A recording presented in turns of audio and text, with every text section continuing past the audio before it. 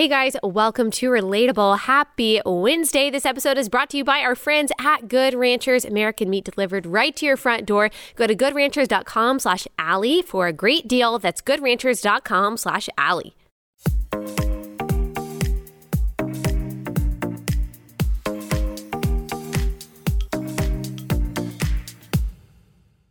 All right, guys, we're going to talk about a few things today. Today is June 1st, so it seems like a fitting day to talk about some of the gender ideology madness that is once again not just pervading our schools. We're going to talk about that a little bit. I mean, just absolutely insane, but also is driving our federal government to make some decisions that I think are absolutely cruel, wicked, draconian. We're also going to talk about Matt Walsh's new documentary, What is a Woman?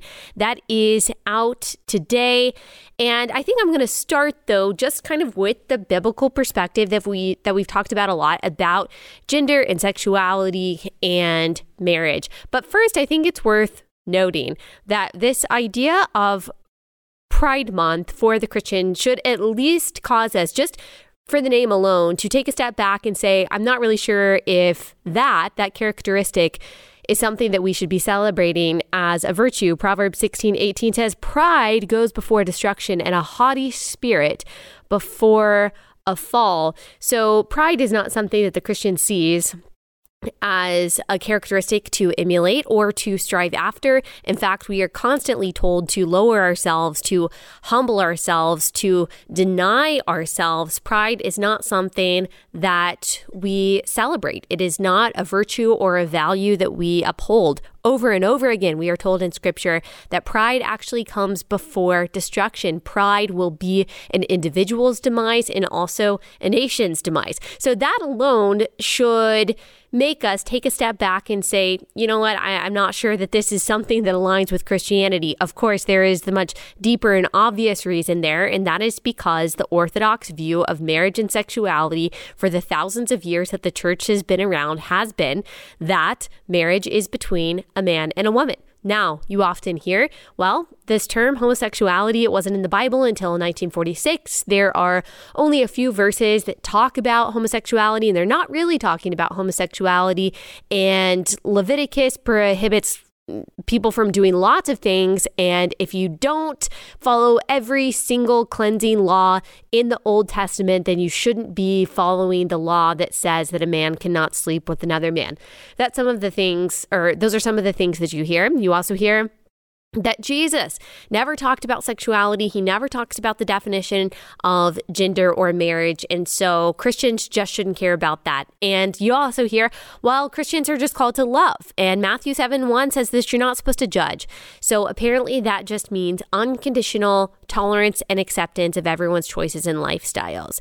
And look, every single person, no matter how they identify, no matter what behavior they engage in, is made in the image of God, and therefore their innate worth is equal. That is what we believe. And we believe from a political standpoint that human beings should have basic constitutional rights, that they shouldn't be, those rights shouldn't be inhibited or prohibited because of how a person says that they identify. So we believe all that. We believe in equality under the law. We believe equality in the sense that everyone is valuable because they are made in the image of God. That does not mean that Christians don't have a stance based on the Bible about sexuality and about gender.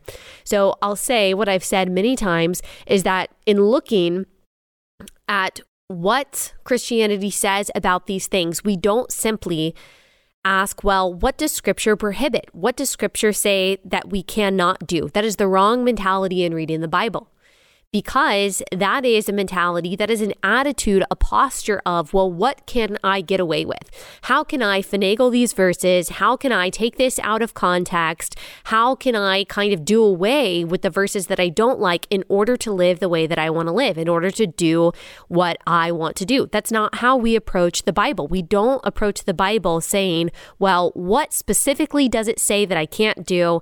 And anything that it doesn't specifically say that I can't do, that means that I can do it. No, we read the Bible. If we love God, if we believe in his authority, if we believe in Genesis 1:1 that he created the heavens and the earth, we approach the Bible by saying, what does God tell me to do? How does he positively define things? Not just what does he tell me not to do, but what does he say is? What does he say is not just evil, but what does he say is good? What does he say is right? What does he say is true? And because we love him, we want to submit to him. We want to honor him. We want to subject ourselves to his authority.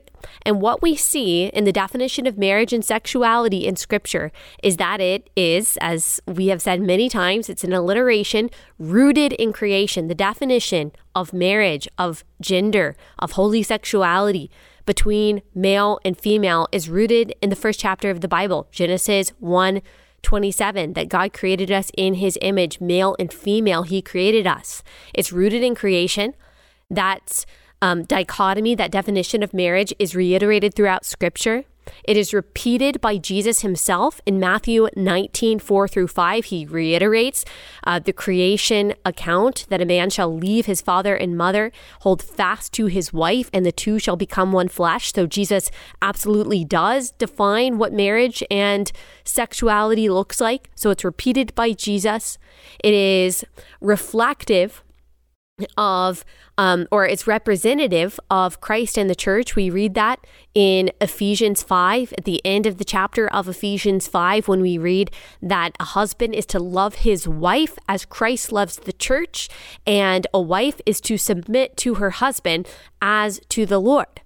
And we are told that husbands represent Christ, who is the head of the church, and a wife represents the church, who is submissive to Christ. So what we see there is that the definition of marriage as between man and a woman doesn't just have physical significance in the way of procreation, but it also has spiritual gospel significance. So it's representative of Christ in the church, and therefore it is reflective of the gospel.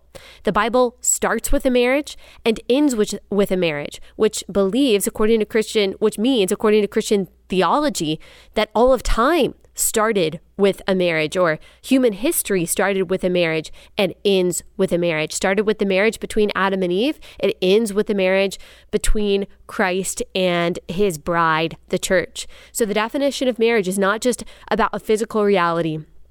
It is about an eternal reality. We do not see that gender is interchangeable. We do not see that gender is fluid. We do not see that the marriage roles are interchangeable. We see that there is a deep, profound gospel significance in the definition of marriage as between a man and a woman. So a person who professes to be a believer, who denies that, you're not just denying some peripheral, tertiary part of Christianity that can be compromised. You are actually denying the creation order. So you've already denied a fundamental part of Christianity by denying the authority of our Creator that we see in the first chapter of the Bible.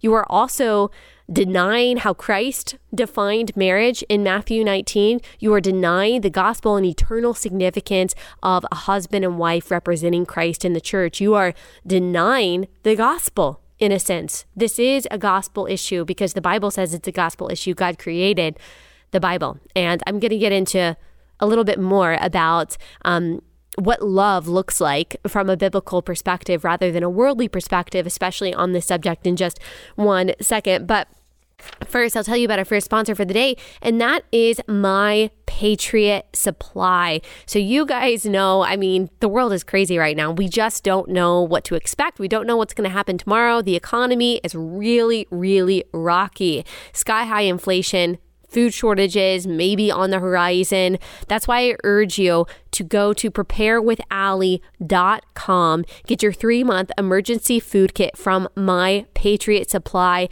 With my link, you can save $150. They're the nation's largest and most trusted preparedness company. You can save $150 on their 3-month emergency food kit that gives you breakfast, lunches, dinners, drinks, and snacks for 3 solid months per person. It's delicious food. There's a whole variety there. Your whole family's going to love it. It ships fast and free. Go to preparewithallie.com for that discount. That's preparewithallie.com.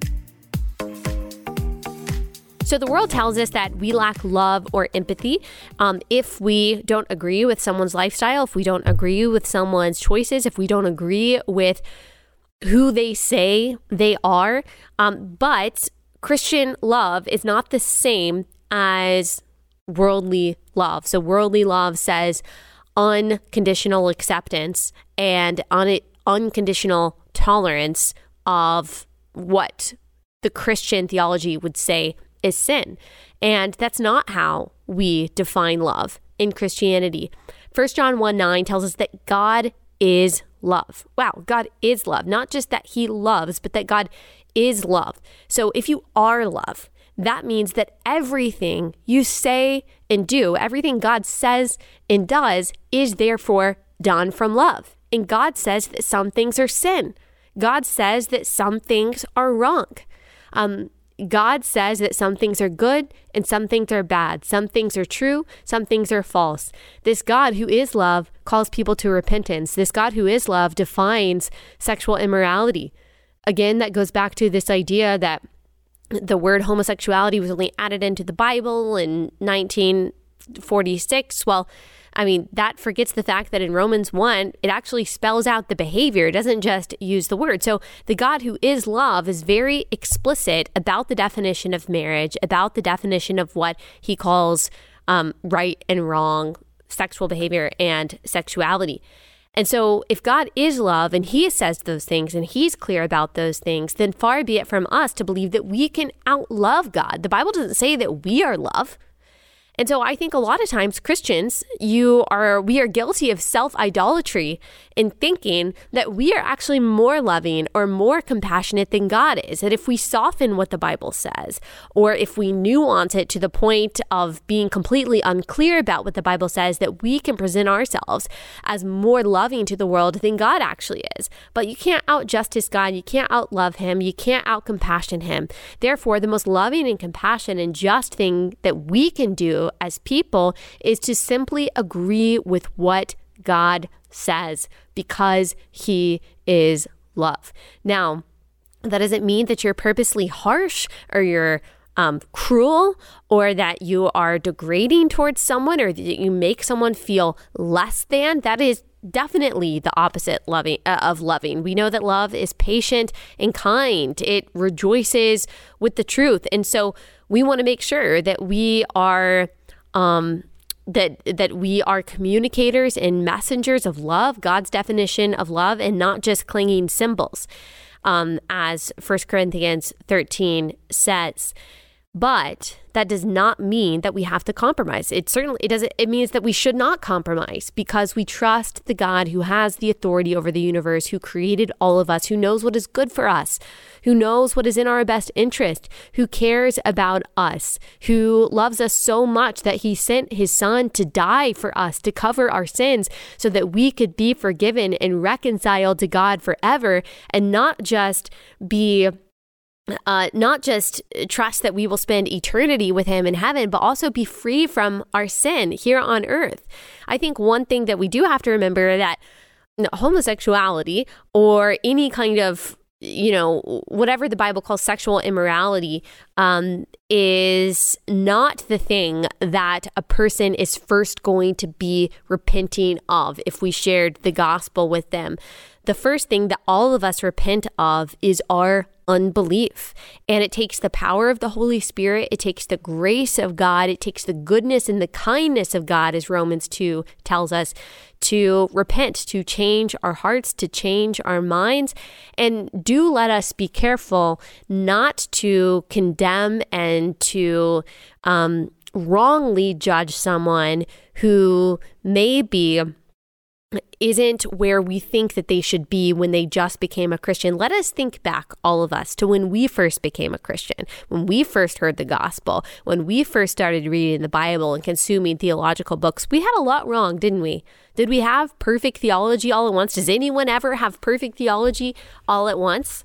No. Now, I do think repeated denial of core tenets of Christianity, that's a problem and indicative of someone who is probably not saved. But let us also be gracious and patient with people who are just coming into the faith. God is in charge of their sanctification. We can admonish and we can encourage and we can instruct out of love, and we can call people through kindness to repentance. Also realizing that even if we are full of grace and truth and power, as both Jesus and Stephen are described to be, that the reaction that we receive may still be anger and hostility. That doesn't mean that you're not doing the right thing. It doesn't mean that your tone is wrong. It doesn't mean that you didn't communicate well. We have to understand that people are going to be hostile to the gospel, potentially. And our job is to simply obey God, to speak the truth in love, and to glorify Him in what we do, realizing that that is the most loving thing that we can possibly do. All right. Now that we've kind of got that, I've kind of like hopefully set the tone and reminded us of kind of like the Christian mentality in the midst of all of this.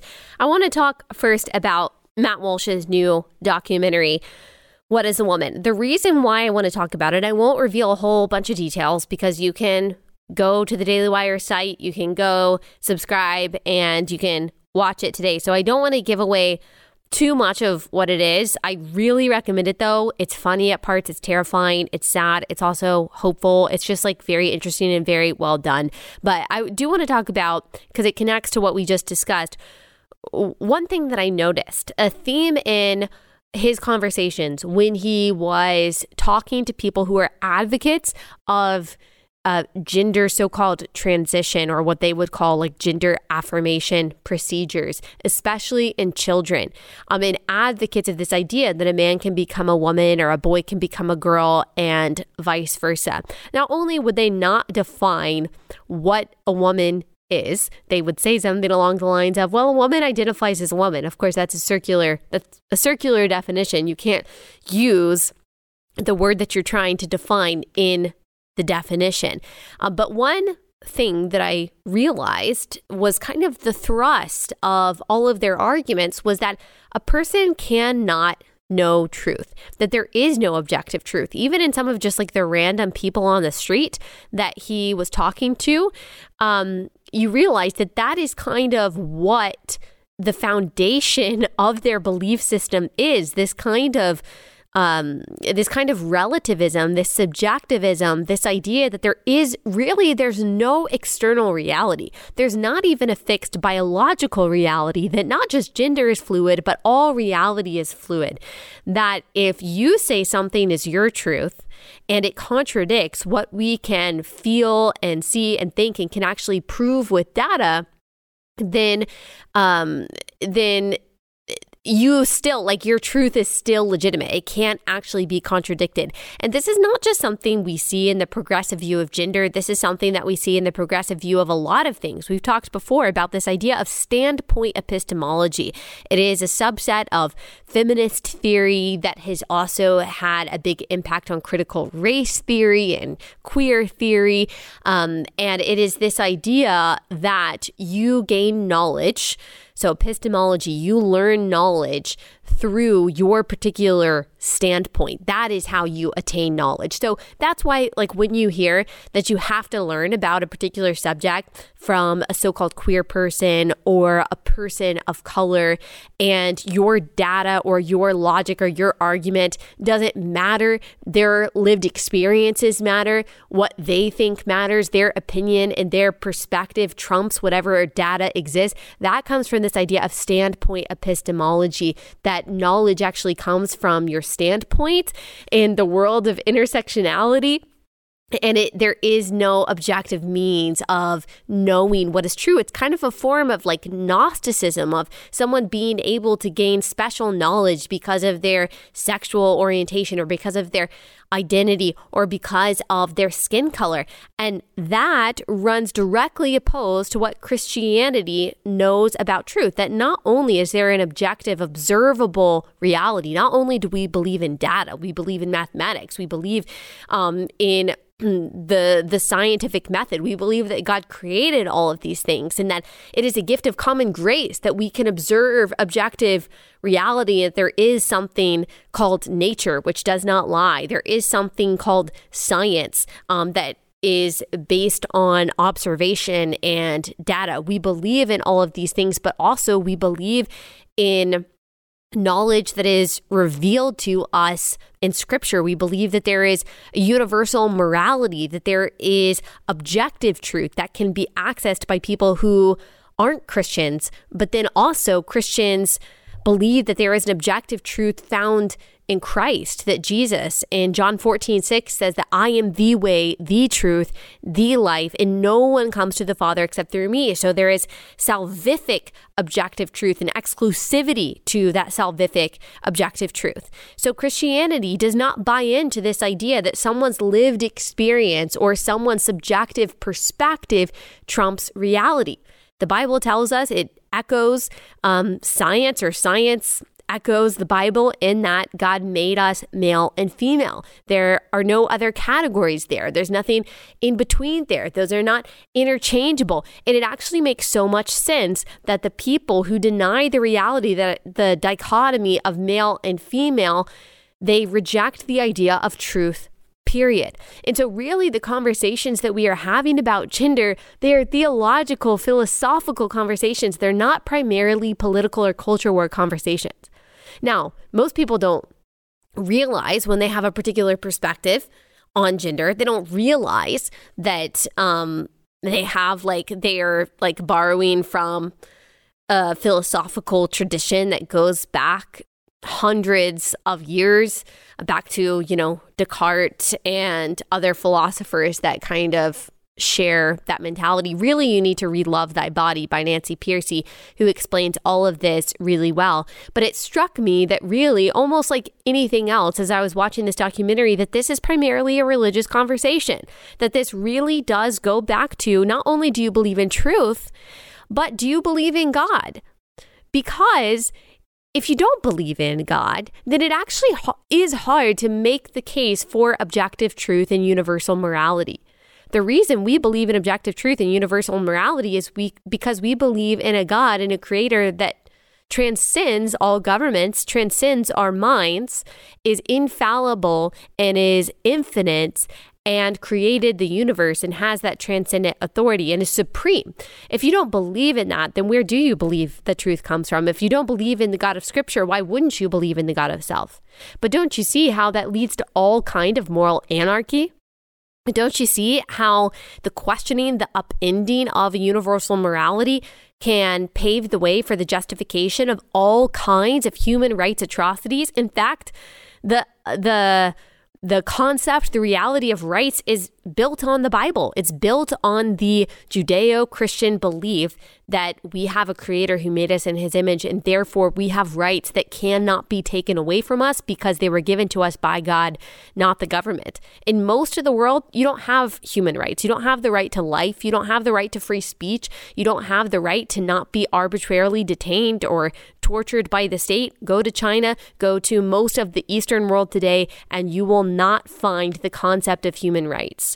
And so really what we see in this conversation about gender is something that is so much bigger and so much more destructive than only boys and girls kind of being indoctrinated by what I think is just an immoral and confusing ideology. It actually has societal, civilizational implications that I don't even think that we have started to see the effects of those. And so let us just remember that. Let us remember that the reason that we're having these arguments today, it doesn't just go back to crazy wokeness or crazy politics or the left has just gotten so crazy. All of those things are true. It actually comes back to godlessness. It comes back to a loss of the knowledge of and the belief in the Bible, which is the foundation for Western civilization, the foundation for rights, the foundation of the belief in truth. Whether or not you're a Christian, that's true. And because that's no longer taught in schools, I think that we are seeing some of the fruits and the repercussions of that, especially when it comes to the sexual and gender revolution. We're going to talk a little bit more about all that in just one second. But let me tell you about our second sponsor for the day, and that is Good Ranchers. So you guys are going to be grilling out a lot this summer. You're going to be grilling those steaks, grilling those burgers, and Good Ranchers has affordable American beef, chicken, and seafood this summer just for you. It's 100% American meat. It ships right to your front door on dry ice. Right now, they've got a great deal. They're giving away 2 free 18-ounce prime center cut ribeyes to every person that uses my code Allie. That's over 2 pounds of prime ribeye steaks just added to your order at no cost. With Father's Day almost here and summer stretching out before us, what's not to love? This is not the time to wait. Claim your ribeyes today before they run out. This is a limited stock item, first come, first serve, and you want to be first when it comes to Good Ranchers. They deliver the best of American farms and ranches to your door. Make sure that you take the time today to go to goodranchers.com/Allie. Use my code Allie at checkout to get your 2 free 18-ounce ribeyes. Start the summer off right with Good Ranchers American meat delivered. All right, I want to talk about this crazy story that I saw at the beginning of May, and I just wrote an article for World Magazine about it that I think is going to come out probably sometime this week. And that is about the Biden administration forcing schools to allow boys into girls' bathrooms and locker rooms and sports teams and private spaces in order to get federal lunch money that is typically given to students, provided for students who are below the poverty line. Is that not insane? So talk about a godless, destructive ideology that is guiding the President of the United States, that is guiding his administration. And, you know, the irony in all of this, and I'll explain exactly what's going on, is that the people who are on the other side of me on this issue claim that we are the ones who are not loving, who are not empathetic.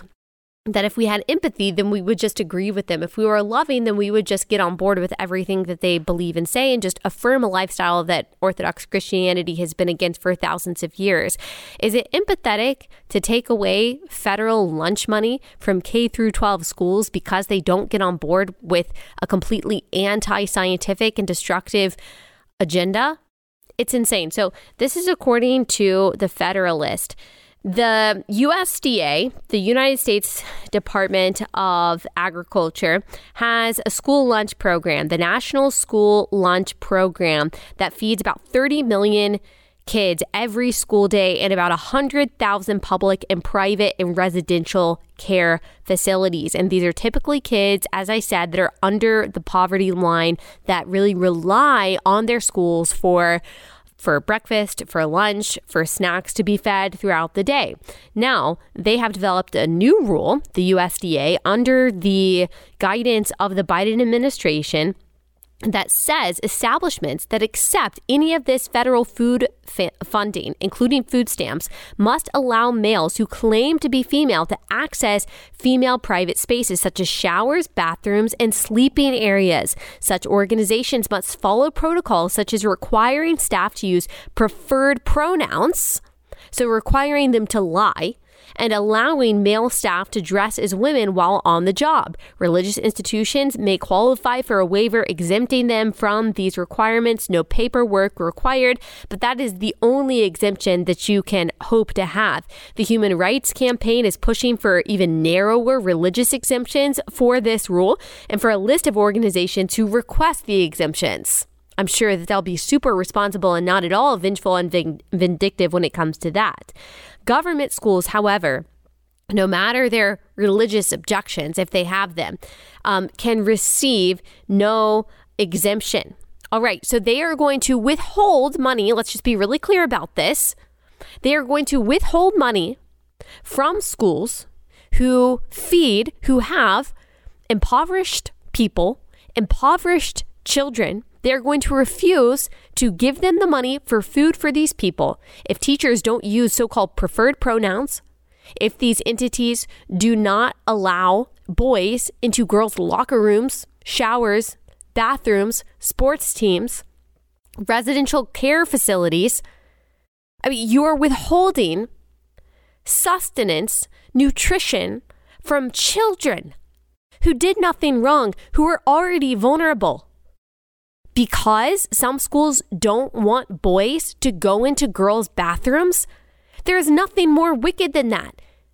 And progressives want to talk to conservatives about having empathy. Where's the empathy here? Where's the love here? How is this anything other than evil? See, here is part of the issue, is that when Obergefell happened in 2015, believe it or not, the majority of Americans, I think it was about 60% of Americans, actually didn't believe in legalizing gay marriage. This wasn't something that was allowed to go through the legislature as it should have, or state legislatures. It was something that happened through a judicial decision, which is not how it should have gone down. A lot of conservatives, worried Christians, talked about the slippery slope. We could not have imagined how slippery the slope would have been, or what was awaiting people at the bottom. I don't think anyone could have even foreseen in 2015, that's only 7 years ago, what gender identity would be. That there would be boys trying to identify as girls and go into girls' private spaces. We have already seen in some cases these boys victimizing girls, like in Loudoun County. We talked about that last year. We don't even know how often this is happening. I'm sure a lot of girls don't want to speak up, and a lot of teachers and districts don't want to talk about it because it's so politically incorrect. And hey, they don't want to lose their lunch money for the poor kids. We could not have seen how slippery the slope was. And this has become so detached from civil unions. Remember that, how quaint. And hospital visits for gay partners. It has moved so far beyond that to the realm of complete absurdity. And again, the denial of reality, not just objective, physical, biological reality, but any kind of moral truth as well. To the point to where once again, what do we always say? Children are always the unconsenting subjects of progressive social experiments. And that is exactly what's happening. They are saying they would rather kids starve. They would rather kids starve than a school say that a boy can't go into a girl's bathroom. That's the Biden administration. How we doing, pro-life evangelicals for Biden? How we doing? Things going well? Doesn't really seem so. So this is happening while, by the way, CBS reports that inflation hits the lunch line, how higher costs and supply chain issues are affecting school lunches. So school lunches are already having a hard time at schools. Like they're already having a hard time getting the supplies and the food that they need to provide for kids, especially vulnerable kids. So this is according to CBS. Some districts have been forced to pull back or make substitutions to deal with the cost of ingredients. Meade Middle School in Maryland used to offer 5 entrees a day, and now it's down to just 1. You know, some kids rely on schools to eat in a day. Elijah Lee, an 8th grader at Meade Middle School, said, "We had no more condiments like ketchup and mustard and the ranch, which I loved." So sad. At some schools, there are no more hamburgers or chicken patty sandwiches because of the price of buns and ketchup. Offering more tacos or bunless options and trying to navigate a shortage of healthy options like carrot sticks. Even trays and plates are in short supply. School Nutrition Association says that 97% of meal programs reported challenges with higher costs. The Department of Agriculture has been offering schools a $4.56 reimbursement for every meal served, and will reduce the reimbursement to pre-pandemic levels, $3.75 on July 1st. So as all of this is happening because of inflation, because of the poor economy, because of the supply chain issues, which is not all Biden's fault, to be fair. It's somewhat Democratic policy's fault, but it's not all Biden's fault. It is because of a variety of factors. While all of that is happening, they are saying, hey, guess what? We're going to take away your funding for food, period, if you do not go along with our radical trans agenda that, by the way, victimizes young girls, puts them in a vulnerable spot. Guess what? Girls, young girls who don't want to share the bathroom with, I'm sorry, but a penis, which is normal. That used to be sexual harassment, by the way. That used to be a form of sexual assault for a girl to be flashed or to be forced into a private space with a male. Girls who don't want to do that are just not going to go to the bathroom. They're just not going to go into the locker room anymore. See, this is the flip side of toxic, superficial empathy. Oh, we just need to have empathy for just this one group of people. What's the flip side of that? It's always the flip side of so-called social justice. Who is paying for this, what is called progress? Who is paying for it on the other side? What's the cost? The cost is high here. The cost is vulnerable kids not getting food. The cost is girls being forced into vulnerable situations with naked boys. I mean, it's insane. So this is what I'm talking about when I say that this is a religious, theological issue that we are discussing. It's not just, well, what do you think about the science of gender? It's not just a political or cultural war issue. This has to do with what you think about human nature, what you think about truth, what you think about who created all of this and why we're here. That is why we are seeing the destructive consequences that we are. And I'm going to talk a little bit more about those destructive consequences before we end the episode in just one second. Let me tell you about our next sponsor for the day.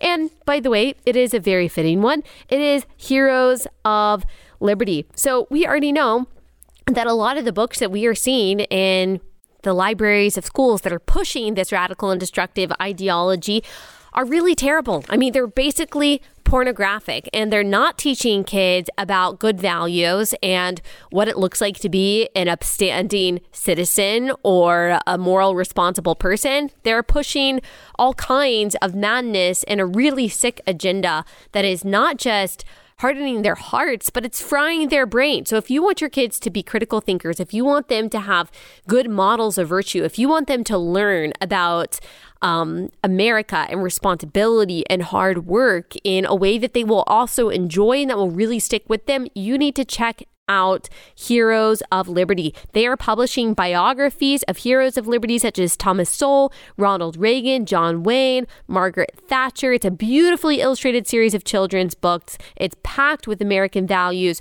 one story at a time. They've got a subscription program, so you get a new hardcover, beautifully illustrated book delivered monthly, one book, one hero every month. It's $19.95 a month. It is well worth it. We've got several of their books. Absolutely love them. They're especially good for, I would say, kids ages like 7 to 13. That's probably the sweet spot. Go to heroesofliberty.com, use discount code Allie to receive a free book with a $19.95 subscription program. That's heroesofliberty.com, discount code Allie, heroesofliberty.com, code Allie. Okay, so Libs of TikTok and Chris Rufo have done better journalism than most so-called journalists at the mainstream media outlets over the past few years in just revealing the moral, cultural rot that is in our institutions, that's in our major corporations, that's in our federal government, and that's in a lot of schools, especially public schools, it seems, but also private schools, unfortunately, that are untethered to any kind of objective truth or morality or goodness. And so Libs of TikTok put together what she called a mega drag thread. She says they say it's innocent. They say it's about inclusion and acceptance. They say no one is trying to confuse, corrupt, or sexualize kids. They lie. And then in this thread, which we might put up some examples on YouTube so that you can look at them. I really would rather not put up some of the videos. We can link this thread in the description of this episode so that you can look at it. But let me read you a little bit of what's going on here. I mean, these are sexual shows that are targeting children. Again, how far have we come from talking about hospital visitation rights, which is what we heard was the whole sexual revolution really was about a few years ago. Now we're having drag shows for children, and the parents are to blame mostly. The parents are to blame. So let me not put it all on activists. This wouldn't be happening if parents wouldn't take their kids to these godforsaken events. So here's one of the things. A gay nightclub in Minnesota held a drag show for children earlier this month. One of the performers said in an interview, "I want to give the kids an opportunity to see what drag queen/king life is like on a day-to-day basis." I mean, this is a guy that is scantily clad, that is dancing in a sexual way. This is basically like going to a strip club. Why? A preschool in Massachusetts is hosting a pride event, including drag queen story time and a pride parade. So at a lot of these drag queen story times, I mean, you've got men who are dressed in fishnets and leotards, and obviously they're like a caricature of what a woman actually is, which I think is offensive in itself. And then they've got the huge fake boobs. They've got the fake cleavage. If this were an actual woman dressed like this, would this be appropriate? That was something that I asked a couple years ago when this was happening. If this were a woman basically dressed like a prostitute story hour, would that be appropriate for children? So why is it appropriate when a man dresses like this? It doesn't make any sense. There is absolutely no innocent reason for a kid to go to a drag show. There is no innocent reason for an entity to host a drag show for kids. There's no innocent, non-predatory reason for a man to dress sexually in front of children. And a bar in Dallas, Libs of TikTok says, it's advertising a drag show for children, including the opportunity for some kids to perform with the drag queens on stage. And oh my goodness, the picture that is being shown in this advertisement is just absolutely insane. Bristol Library advertised a Drag Queen Story Hour tour where drag queens will be going around to libraries across the UK to read to children. Children and drag queens dance for adults, with some kids even collecting money on stage at a drag convention earlier this month called DragCon. And there is literally a video of a kid on stage dancing for a crowd of people. This is young kids. It goes on and on and on and on. These drag shows are happening. These encouragement of transgender identity events are happening at schools across the country, targeting children. Again, this goes back to the destruction of any kind of concept of right and wrong. And it is all to, just to use the, I think, correct term, groom children into this kind of abuse. This is absolutely abuse. Now, I think it is worth saying that not all LGBTQ people, I would say the vast majority of people who identify as LGBTQ do not identify with a lot of the stuff and a lot of the behavior and a lot of the movements that we are seeing from the activist class. I think that's absolutely true. I don't think we need to lump them all together, but this is the ideology that is driving the movement. It goes all the way back, as Matt Walsh's documentary talks about, as we've talked about many times. It goes all the way back to John Money. It goes all the way back to Alfred Kinsey. It goes all the way back to a destructive worldview that really does prey upon the innocence of children, at least in the manifestations of the ideology that we are seeing today.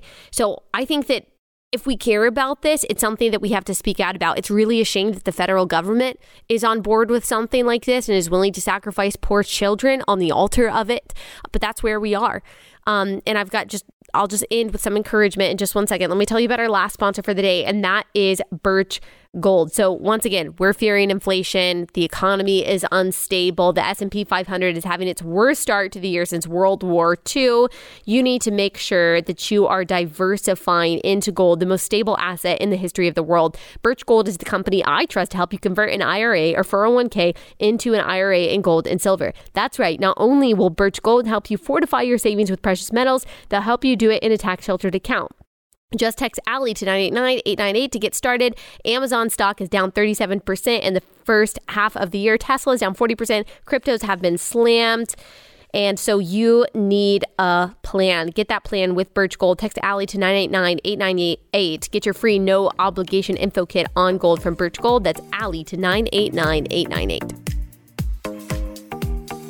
I mean, seriously, go check out that thread so you don't have to just take my word for it. You can see it for yourself. Again, there's no innocuous, safe reason for kids to be sexualized, no matter what your belief system is. Can we just agree on that? No matter how you identify, and I think a lot of us do, no matter our political backgrounds or our views on sexual orientation and what people refer to as gender identity, no matter our views, can we just agree on that?